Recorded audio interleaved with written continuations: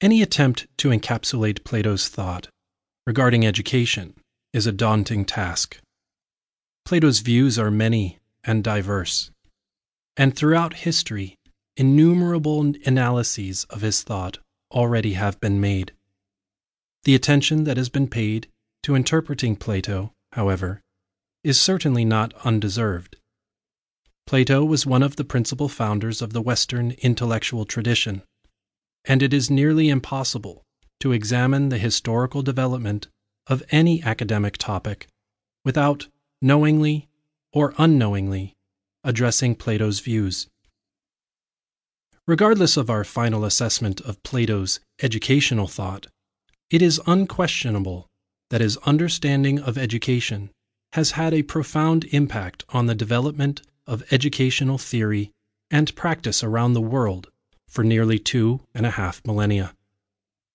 The study of his views is thus of great benefit, both as a means of examining fundamental questions about the nature of education addressed in his work, and also as a means of better understanding the historical roots of the Western educational tradition.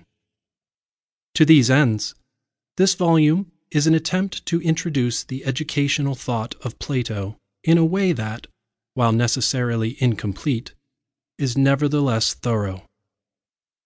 The first 3 chapters provide a framework for understanding Plato's views on education by offering a brief biography of his life, as well as describing the historical and educational contexts in which he lived and wrote.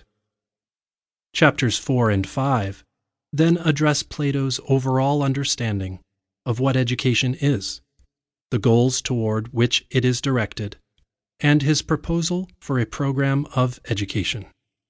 Chapters 6 and 7 conclude the book by explaining the importance of the Platonic educational legacy and offering some suggestions regarding what Plato's views on education have to offer our own educational thought and practice in the 21st century.